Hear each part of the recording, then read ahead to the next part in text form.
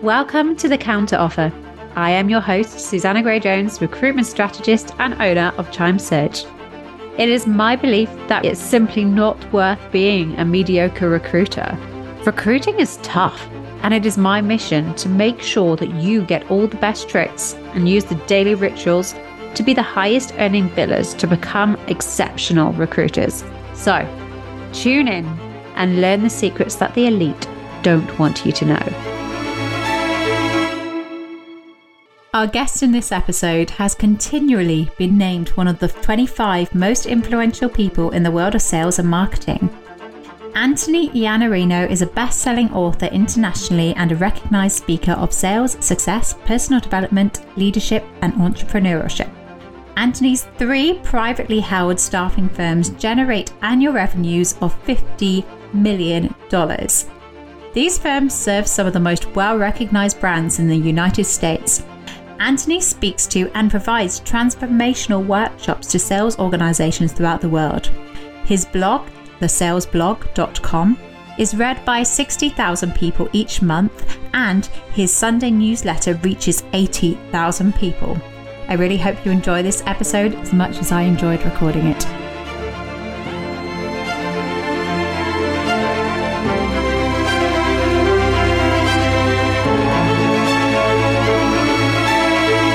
Anthony, thank you so much for coming on the podcast, The Counter Offer. I thought I would just give a bit of a brief story as to how we got here in the first place. So Luke Smith is my coach. He's my mentor.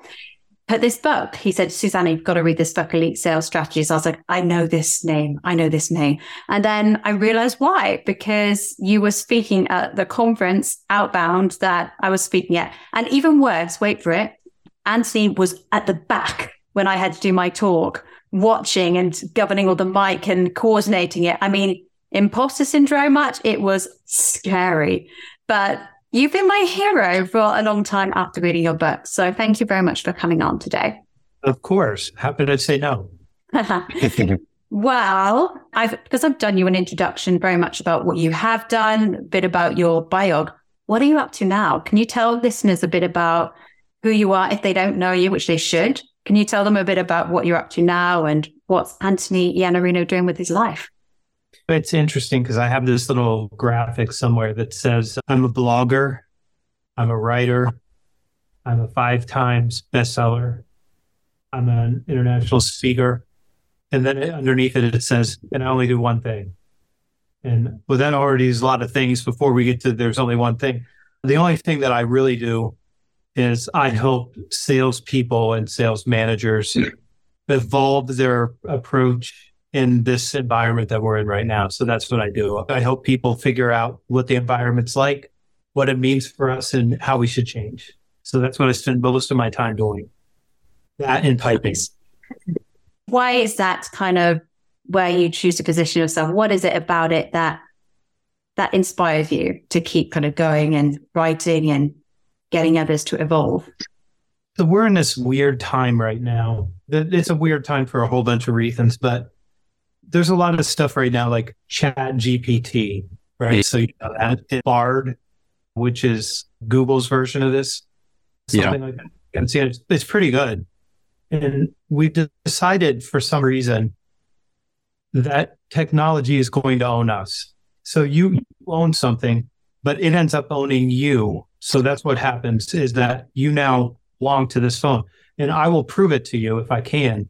You pick up your phone more times a day than you pick up a newborn baby.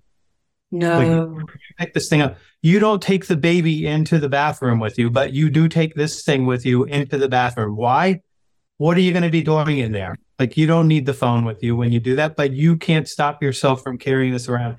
On this phone right now, there is no Twitter. There is no Instagram. There is no Facebook. There is nothing in here because I want the dumbest phone that I can have. I just need a phone to talk to people on or text. That's the only things that I need. So here's what I care about. I care about human effectiveness. So that's what I spend my time on. How do we have an effective conversation around change with people who need help? And that's the thing that I'm most concerned about. So I know other people are concerned about, Well, we could use Chat GPT and we could write emails to people. Yeah, you could write an email without Chat GPT too, and it would probably be more authentic because Chat GPT is not very good. I mean, it's just not very good. Ask it to write something for you, and you're going to go like, why did it write that? It's just not right. I'm more concerned about how do human beings succeed than I am how do we use these technologies. I know they're going to get used, and I know that they're going to be problematic in the future. I already have a prediction that at some point we're going to need a kill switch for AI. My guess is we will. Somebody's going to connect something and we're going to have a problem, because that's generally what happens, humans and technology. So Anthony, hello. Great to meet with you. It's funny you say that because digital distraction is real. I was reading an article recently. I'm big into all sports, and it talked about the Tom Brady's, the Lewis Hamilton, Federer, Djokovic, the big three. Why is it up until 10 years ago, if you're in your early 30s, you're seen as washed up as a tennis player, and yet you have these three legends, Nadal, Djokovic, and Federer, still the best in the world. Federer said it well in his biography, his autobio. He said, look, all I used to do was ride my push bike to the tennis court, play tennis all day, and then go home and sleep. He said, I am walking out onto a court in a slam, and I'm playing against a guy who's either listening to his headphones or he's looking at his phone, and they'll look at their phone in between. And he said, you look at the players coming through now, a hard day's work on the court is 2.5 hours. And he said, that's not even concentrated time. Their phone's in their pocket whilst they're playing. And he said, these are the pro guys on the tour.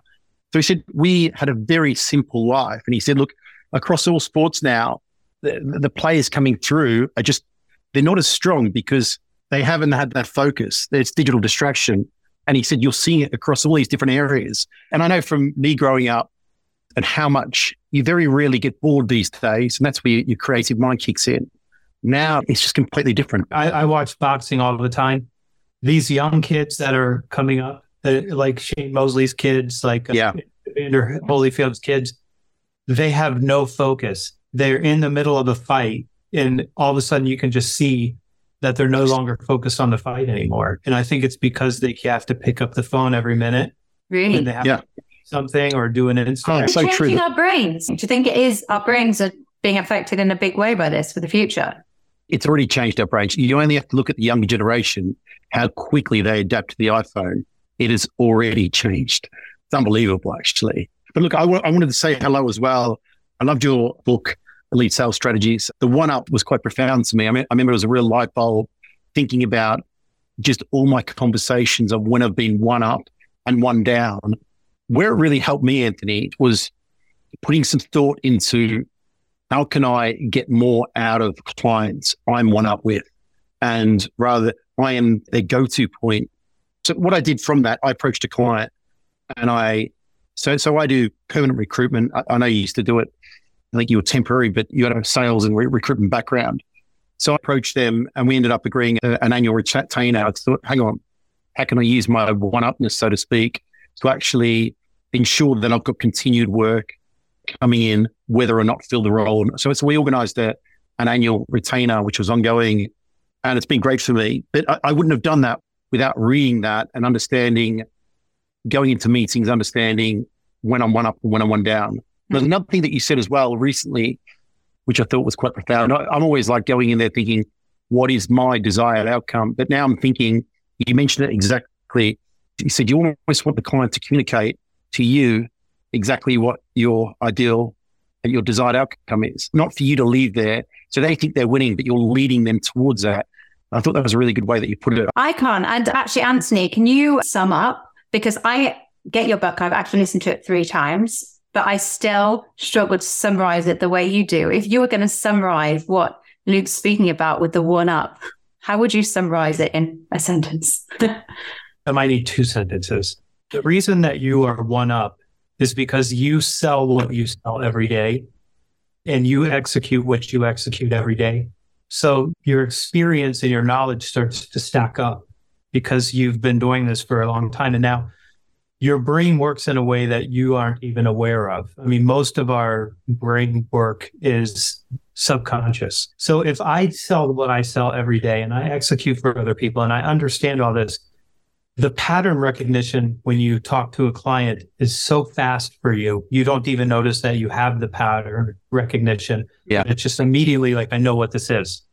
Now, if I buy something every 7 or 12 years, how could I have any experience about making this decision? Because I make it so infrequently, I can't know what you know because I don't do this every day and you do it every day. So we have to be in the one-up position because we just have greater knowledge and experience. And it doesn't mean that person sitting across from us is not also incredibly smart, incredibly driven, and they know way more about their business than we know. And we're going to teach them at the beginning, and then they're going to teach us as we start asking questions. So the one-up thing, it's just the nature of when somebody has a set of experiences that they've acquired over a long period of time in a position where I'm here to help you. But most salespeople are like, I need a deal. Like, yeah. No, you're exactly right. And I didn't take it exactly word for word, but it's leading one up is leading your client to make the decision you would make if you're in their shoes. And I really liked how you talked about a salesperson, a typical salesperson. It's they're going in to win the deal. But through your questioning and investigating, and you're showing your knowledge and your experience and your value, the close becomes, it's not even a point that they want to close and work with you by the end of it. So it's not even a bone of contention. And that's so true, because by the end of it, it's a natural progression. They do want to partner with you because they've seen the value. I think some of us do that, but it's the first time I've heard it put that way. And I think of when I started my career, so it's really helped me to build better relationships with my one-up clients and as a trusted partner, and almost organize an ongoing revenue each month. And with my one down, at least I recognize where I am in the process and I handle it differently. So thank you for that. It's been great. I can get you the same outcome that you're getting with your one-up clients that know you with the down at the same time. I can tell you how to do that. I don't have time to pull up the slide deck for you, but I would just tell you, when I started figuring out that I was one-up 20-something years ago, I've been in staffing so my whole life in staffing right now is 36 years. I've been in staffing for 36 years. So quite a lot of experience stacking up, right? Because it's decades now that I've done this work. If you were to start a conversation where you could prove that you were one-up already, and that somebody would lean into that conversation with you because of what you were sharing with them is not only interesting to them, but it also explains why they have the challenges that they have without you having to ask them what their problem is or what their pain points are. If you knew how to do that, would you do it? Yes. Yeah. Okay. Yeah. So here's what you do. You create an executive briefing. And then what you do is go out to, if you're going to use Chat GPT or something like that, go out and say, how many people in this job description are unemployed right now? And how many ads are on Indeed or ZipRecruiter or whatever you have over there? And then show them this. And then show them the demographics. Now, if you are a reader and you really want to understand what's going to happen in the next 20 years, I'll give you 2 books to read. The first book is called The End of the World is Just the Beginning, Mapping the Collapse of Globalization by Peter Zehan. And if you like to listen to your books, Peter Zehan's delivery is outstanding and amazing, but it's 17 hours long. So you can do a little bit each day. I would recommend getting the book because the demographic data is in there. We did not have enough babies on planet Earth. Now, there's nothing you can do about it now. It's already over. There's nothing you can do. The Zoomers, all the Zoomers that there are, Gen Z, they've all been born. There isn't any more of them. The millennials kids are going to start going into the workforce in about 2045. So we have 76 million baby boomers in the United States that will be gone by 2030. by 2030, they are all retired, except for maybe 1 million of them, like the end of the baby boomers. If you would brief them and explain that there's demographics, there's labor markets, and then there's wages. And if you would brief them on the beginning of that, what happens, Luke, is you're not a salesperson anymore. You're a consultant. It will do two things for you. The first thing it does is you immediately create value. There's no distance from the time you walk in and sit down. You automatically just start creating value for that person. When we say value creation, what we mean is teaching them something that would be helpful for them to get a better result that they need. And then the second thing that happens is they immediately go, well, not only is he incredibly handsome with his hair like missing, it's really good. And he looks good that way, doesn't he? And better than I do, I would say. No comments. The second thing that it does is they immediately recognize that you are an expert and an authority. And it's because you taught them something that they have no knowledge of at all. Ask anybody, like, tell me what you guys think about the demographics. And they're going to go like, what demographics? Well, what demographics? Once they see the numbers, they're shocked. If you show them the data, make it look pretty, you have to have the data. If you don't show the data, just this is Luke's opinion. Yeah. No, it's not. It's the Census Bureau. It's the Wall Street Journal. It's Peter Zehan's research, which you can get for $$7 or something. You will be one up immediately in that conversation. I did this when I was probably early 30s. I had a client that would give me more money for their temporary staff. And I briefed them. I didn't really brief them. What I did was I prosecuted their beliefs and I made sure that they felt it too. So I went through 100 slides, many repeating each other to explain to them that everything that they thought was wrong. At the end, my client said, that was a really good briefing. And I said, thank you. And he said, can I have a copy of those slides? Nobody ever asked me for my slides. And I said, why do you want the slides? And he said, I'm briefing the senior leadership this afternoon, and now it'd be helpful for me. And I said, okay, I'll get it to you. And he said, take your logo off first. And I'm like, he stole my homework. I did the homework. He stole it. Yeah. 2 hours later, he called me and he said, I'm giving you $2 million to raise the pay rates. Now, really, I wish I would have thought better of it at that particular time, that I should be giving people executive briefings. But at the end of the year, I got a call from him and he said, you're going to brief us on what you want us to do next year, right? And I said, yeah, of course we are. Then I thought, well, let me see if I try it just straight cold. Like, I don't even know the people. They've never met me before. Let's see what happens. It turns like into this, they just lean in. Like, what's that data from? What are you guys seeing? I mean, they start asking questions. They're engaged with it. They're trying to understand. Then I started briefing people who had no power at all. And the reason I did that is because once I handed them the slide deck, they would sit down with their senior leaders and say, this is why we can't get the people that we need. It will change the nature of your relationship. And I completely agree.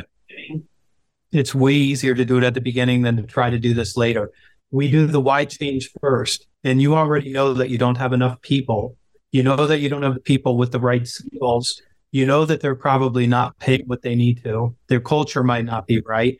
You know those things before you get in there. So you can build this executive briefing long before you ever sit down with anyone. But when you do, it changes the conversation. So I don't need to ask about your problem.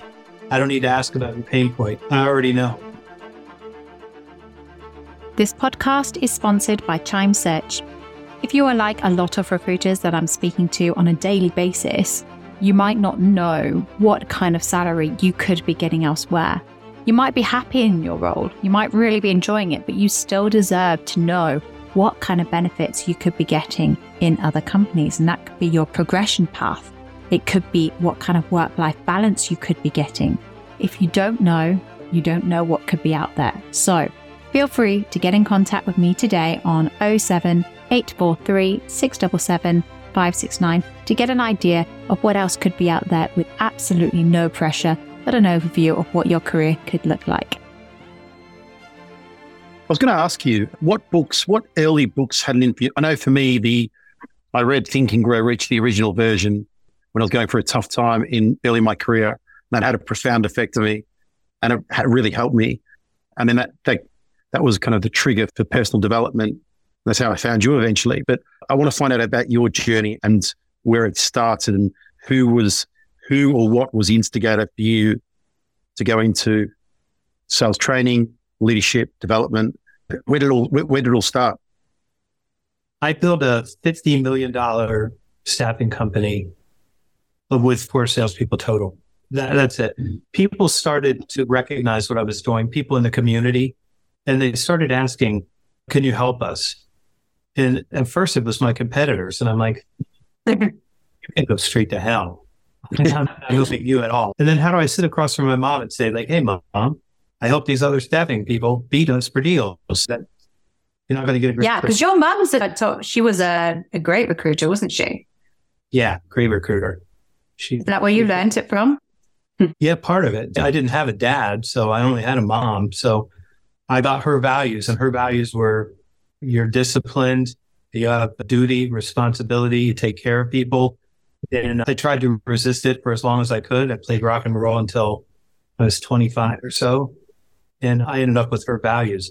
The thing that happened to me is people started asking me to help. And then there were some people that were not going to be competitive. So I started doing it. And I started with coaching. And coaching can be a grind. And that was good for me. But I needed something bigger. And Luke, I'm a person that gets bored very quickly. So I need a new challenge all the time. I have to have something that causes me to have to do something and to think through something and to build something. And that's what does this. And so when you talk about books, this is the upstairs library right here. And it is 1/3 of the books that are in my home. I just know my whole life I've read, and I love reading. So many books, Luke, to talk about. I mean, I don't know what I would recommend to you, but there's a tiny book called Mastery by George Leonard. He was an Aikido master, seven belt guy. The whole when he started, I'm 55. He was 55 when he started Aikido. His book is called Mastery, and you'll love it because you're a tennis guy. Yeah, a lot of it is about tennis, but it's about not being a dabbler. It's about being all the way in and giving it everything that you have and mastering something. It's a wonderful book. It's so good. That's really interesting. I've read a lot of Malcolm Gladwell, and he talks about the 10,000 hours. And I've actively sought out books on focus, especially in this day and age where I think it's so underrated. Sorry? Focus is a superpower now. It really is. If you want other books, there's some books in Elite Sales Strategies that I pointed to. So there's a book by Taleb, who wrote The Black Swan. That book, Anti-Fragile, is probably one of the most important things that you could read, how we deal with randomness. The way that he describes it, there's 3 things that you can be fragile. If you're fragile, you can break. And then be what he would call robust, what we would probably call resilience. So, so there's a couple of things that he says. So, like fragile would be like glass. I was about to say, I was thinking of glass and rubber just then as soon as you said it. And then you get to robust, and robust is the mythical phoenix. Like you kill the phoenix, right? It turns into a pile of ash, and then it comes back and it's exactly as it was before. It's not better. It's not worse. It just comes right back. Anti-fragile is the hydra. In the hydra, if you cut the head off of a hydra, 2 heads grow back. So every time you hurt it, it starts to get stronger. So you're working out with weights, right? Yes. So me too. You're ripping your muscles a tiny bit, right? You are going to tear it one time or another. You're going to get a little tear, and then it's going to come back, and it's going to be even stronger. Yeah. And so you have to break it to get it to be even stronger than it is, right? So that's Hormesis, or go with Misandry, the guy that poisoned himself because his dad was killed by poison. And so he started taking small amounts of poison. Now he's tried to kill himself. This is a true story. He couldn't kill himself. And he couldn't. Because he was immune to it. Oh my gosh. So that book is worth your time. If you haven't read Howard Bloom's The Lucifer Principle, it will change how you see everything. I only like books. I read a lot of books, and this is the second one that I would tell people if you want to understand what's happening in the future is Make a difference. Yes. I feel like you spoke about this. This one is Rubini is also known as Dr. Doom. Okay. He doesn't give you any happy news. In that book, particularly, again, another book about demographics and the fact that the United States, if we're going to take care of all the people that we've already made promises to, we need $223 trillion to be able to do that. So I don't know where that comes from. So, oh my gosh, I am literally getting on Amazon after this, but I've got a difficult question for you, Anthony. Which of your books is your favorite? Which do you think is the most valuable? And you have to choose one. You can't say all of them. Which one of your children do you love the most? Easy. No. Yeah, one definitely springs to mind, but you can't say it. Yeah. No, this goes down forever. Never say it. No, I love both my children. I love them both very much, equally. Same as you and your books. But as this is like an exclusive episode, are you going to give us some secrets? Because you've elusively put on LinkedIn about the new book that I believe is coming out later this year. November, yeah. Ooh. So that book is the Negativity Fast. And I did this at Outbound last year. I did a short version of the book because I only had 30 minutes. So I did 30 minutes on this. And I decided that I was going to remove every negative source in my life. I'm going to get rid of all of the negative sources. So I got rid of everything that was political. I turned the TV off. I haven't watched television news since 20 years, maybe? 20 years. I've not watched. How can you not? Are you serious? I've looked at your shorts on YouTube where you've communicated that. I stopped during COVID immensely. I was struggling keeping up with the whatever the stats every day, and I thought this is not doing me any good. And so I deliberately stopped watching the news. I've told that to you, Susanna, and it's almost like ignorance. My wife's mad at me about this. Like she said something to me. She said, "Did you see this story?" And I'm like, "Nope." Yeah. And she's like, "How can you not see that?" And I'm like, "I'm looking for it." How though? How? Because it's all very well knowing that we have to do something, right? And this is the thing. Like, how do you get the discipline to then do that? I did 30 days of the negativity fast. So I got rid of every source, including human beings that I just decided I was going to stay away from for some period of time because they were so negative. Wow. And I did that for a while. And then I realized I didn't do it right. And what I didn't do was I didn't take in positive after I let go of the negative. Mm-hmm. And so I did it again for 60 days, only listening to or reading or watching something that was positive. Other than that, I wouldn't touch anything. And after I did that for 90 days, I thought, I'm going to do it again. And then I did it for another 90 days. I can walk through an airport, and if there's CNN or Fox or anything, nothing can trigger me. I'm just not triggered by any of it anymore. And so now I'm immune to any of that thing, any of the negativity stuff. Because I think you take a little bit of poison in all the time. Like when you're watching the news, all you're doing is taking in a little bit of poison. Yeah. How could that not cause you to end up having a mind that's full of poison? So I just protect myself. This is a boxing thing. Protect yourself at all times. I'm not going to watch it. I don't need to know. Yeah. If somebody's going to tell me anyway, like, hey, what's going on? Normally it's my wife that she's like, did you see this? And then she's like, I have to tell you. I'm like, okay, tell me. You can't ignore her for 30 days. You can't ignore your wife for 30 days. I think you're right. When I have down days and you reflect on the day and you look at the decisions that you made, be it what you ate. If I didn't go to the gym, I feel flat, and just all these little decisions. And I'm like, and if I've been unproductive, there's a guilt that sets in and I haven't utilized my time. You just feel like you've completely wasted a day and you wonder why you feel flat. It's all these decisions. And it's interesting how your body kind of tells you, I think. And I think you got to be really conscious about what you let in because it's almost has an effect on you without a doubt. And it's the same with conversations, people you associate with, everything. You have to be aware, like you say, first, because a lot of people, they're surrounded by these negative influences, but they don't realize.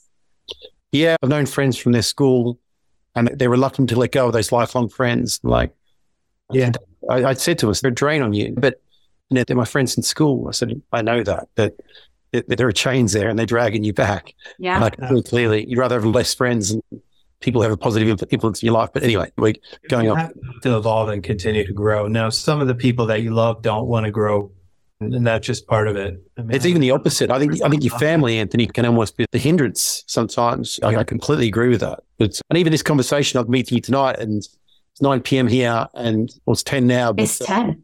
Yeah, but it's an enjoyable conversation. You take something away from it rather than doing the same thing. I'll say one thing about your physicality and negativity. So when my children, I had 3 children, that I had a son and then I had twin daughters. There's a year between those. Okay. So that there are a lot of kids that are tiny kids. Short space and time. Yeah. Yeah. So it's in law school and I have all this stuff going on. And they would come and they would try to change my state. Okay. Because so they're unhappy. They're crying. They're toddlers, right? And they're going to bang their fists on the ground, do all that stuff and cry and everything that they could do to change my state. Well, I don't let terrorists change my state. And that's what they were, little terrorists. They're very difficult. And what I decided to do is that you can't change my state, but I'm going to change your state. Mm-hmm. So what I would do is as soon as they started complaining, I would start running. So now I'm running around this house and I have these little kids who have little tiny legs, right? Like they just little tiny fat legs. They can't go very fast. And so I don't have to run that fast, but I start running and then guess what? They start running. So now they're chasing me. And then just to make sure that I get them good and more now, I go up the flight of steps 2 at a time, right? Now I got these kids and they come up and then they're laughing. It's a game and everything's good. And then they remember I'm supposed to be unhappy. And then they go right back into the crying. Oh, I've seen that one. Yeah. I run again and I would just keep running because you cannot be negative and unhappy while you're breathing. You can't do it.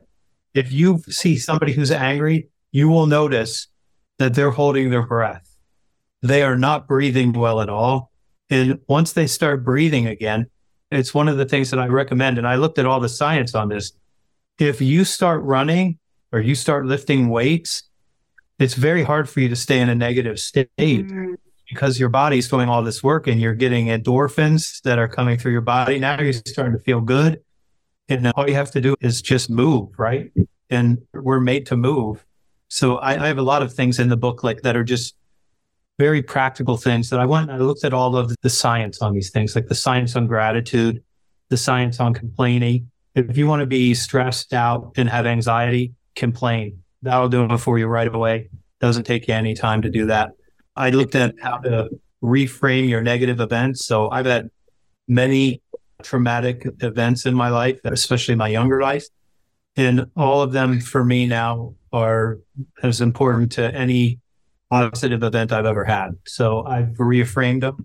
That's part of the anti-fragility thing. It's like you have to realize you're stronger from those things that happen to you. Even losing a piece of your brain, but still, I'm better without that piece of the brain. I can tell you that for sure. That's interesting. Yeah, I heard that. I can't wait to read the book, but because I feel like there's so much out there. Okay. So many people are saying, especially in our job, recruitment, a lot of recruiters are saying, if they haven't got the mindset, you can't change it. Don't take them. But actually, I think you can change people's mindset and you can help change people's mindset. I believe that. I think if they're open to having a better life, I mean, it's changed for people.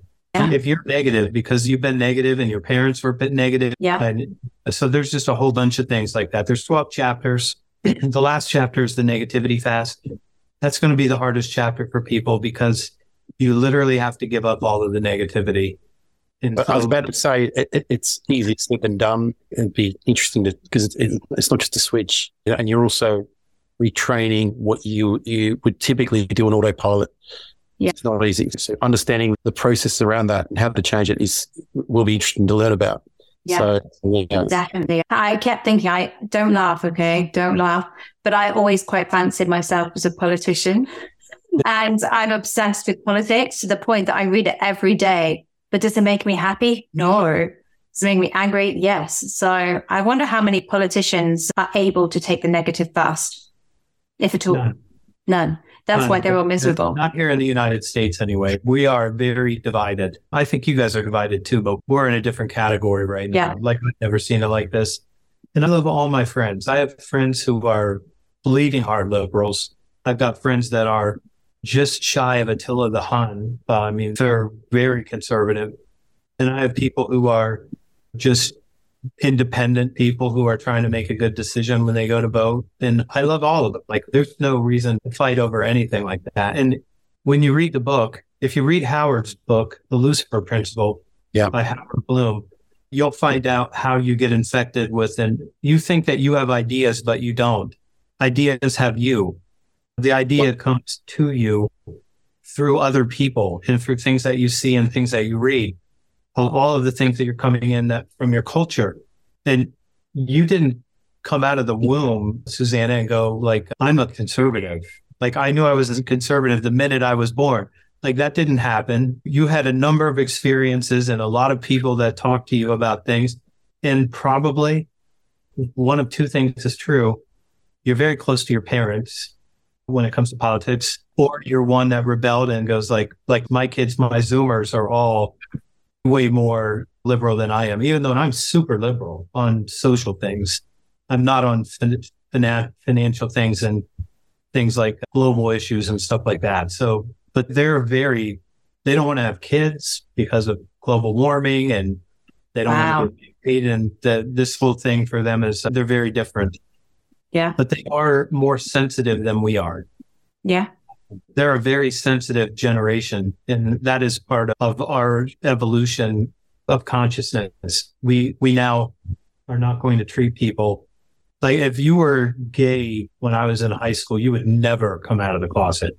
Yeah. All of the kids that were gay when my kids were in school were protected. Like, there was nobody that was bullying them at all.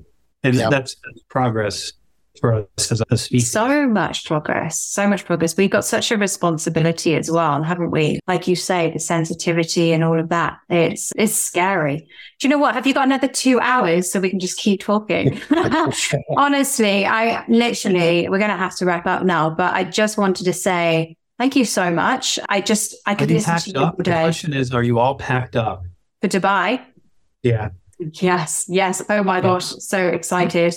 And I've got long plane flights ahead. So I'm going to be listening to your audiobooks all the way through. But genuinely, I'm keen to know. I saw something that popped up. I don't know whether I dreamt or if it actually happened. You do some kind of mastermind group. You're doing, how can people who are listening to you today and they want to learn more, they want to get more consultation from you, how can they follow you, approach you?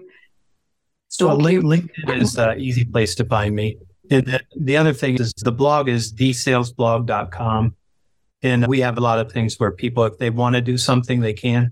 And we're going to be introducing some things like the negativity fast into this. I have to separate it a little bit from the blog just because Google will start being confused by what I do. So we'll do something that in another place, but we'll point people to it for sure. We're going to do more of this. Anthony, I just want to say thank you for all your work on YouTube as well. A lot of your shorts, I actually WhatsApp or text other people, and it's an intro to yourself. And I think your communication is refreshingly honest, and it's communicated in a way that's easily applicable. So thank you for that. And thank you for saying that. I like to be practical and tactical. I'm a cerebral guy, but I always try to boil things down to how do you do it? Because that's what people really need. They need to know that. Yeah. I find sales books really boring. Sales. I do historically, whenever I did it, I've been that you would, whilst I do enjoy personal development books and I love autobiographies, learning about people, but it just made me think about what I thought, no matter what industry you're in, you apply it to everyone, because it's less about the role and it's more about the relationship. Yes. I took a lot away from that. So thank you. Psychology side, definitely. Yeah, completely. Yeah. I agree with you. I think sales books are boring. I have to write them because I have to give people a framework. But Sure. I think that there are a lot of other things that you should be reading. I care about human effectiveness, and I am humans for the win over ChatGPT and all these other things. For me, I just want to work with human beings. And I know that you guys do too. This is what we do. 100%. Help people. And I don't know anything better that we can do than help other human beings be successful. I know this has gone on for a long time, but little things like they stuck with me, picking up the phone. I think with all this technology, I can see technology advancing so much that personal relationship skills are going to be so much more needed in the future because everyone's going to hide behind the tech. And it's bad already. It's only going to get worse. And you know what? Between you guys and me, I'm happy that people are moving towards this AI because I stand out more than ever now because I'm not using it and I'm capitalizing on it. So I think I've written it 3 times in the last week about actual intelligence is better than artificial intelligence. Yeah, it's pretty stupid. Like it's repetitive. It's boring. It doesn't have a sense of humor. I mean, if you try, it's not funny at all. It can't do the irony thing at all. I've also written about these things that humans can do that no one else, that technology cannot do. It does not care about you. It doesn't have any empathy. Ken Wilber, who is the most cited philosopher in academia in the United States, and a friend of mine I've studied with, I said, what would happen if we took our soul or our consciousness and we moved it into technology? And Ken is one of the smartest people I've ever met. I have some really smart people that I know that I go to. And I said, what would that be like? And he said, it would be cold and it would be nothing that you would be able to withstand. It's just not what we are. We are organic to this planet in this way. We maybe will have our conscious being retained in some way. So I'll just say this. So these glasses that Apple came out with, right? Now you're going to go into a metaverse. That's right. To get people pitching you and trying to sell you things to escape from the one life that you have that is 4,108 weeks. We don't have that many left. I have about 1,300, maybe a little bit more than that. Why would you not be with the people that you love and care about? Like, why would you go into a place with strangers with glasses on? Yeah. When this is this. I mean, yeah. You ever have a pizza? It's pretty good, right? It is. You ever have a dog or anything like that? They're nice. Dogs are good too, aren't they? Like all these things that we have are great, and you're escaping from it. I don't understand. So They're taking over. They're taking over. And you know what? Like, I'm glad that we had this conversation because it reminds me, especially raising 2 young kids, so important because their mood is so dire after they've been like in front of something. Young kids that you're talking about. Yeah. He's listening. But no, definitely. Well, like I said, we want to have you for hours and genuinely, we will probably beg you to come back and hope that you do at some point. But thank you so much. And we'll do it when the Negativity Fast comes out and I'll send you some books when we get them. We'll have some. I'm almost done. I have 5 chapters that are being edited and then I have to go through those and then I'm done by June 30th. Yeah, please send because in the UK a bit later than in the US. So if there's any way you can get that sooner. If you ever make the trip over to the UK, let us know as well. Or Dubai. Or Dubai, of course. But it'd be great to meet with you in person. And thank you so much for your time. I hope you enjoyed this show. If you liked it, please leave us a 5-star review. We continually try to get the top billers in the world of recruitment to help you increase your billings, be a top commission earner, and most importantly, live your most rewarding life. You can find out about new roles on my Instagram @SusannaChimeSearch, and you can find me on LinkedIn or join the Chime Searches page to get all of the latest recruitment updates and tips. Thank you for listening.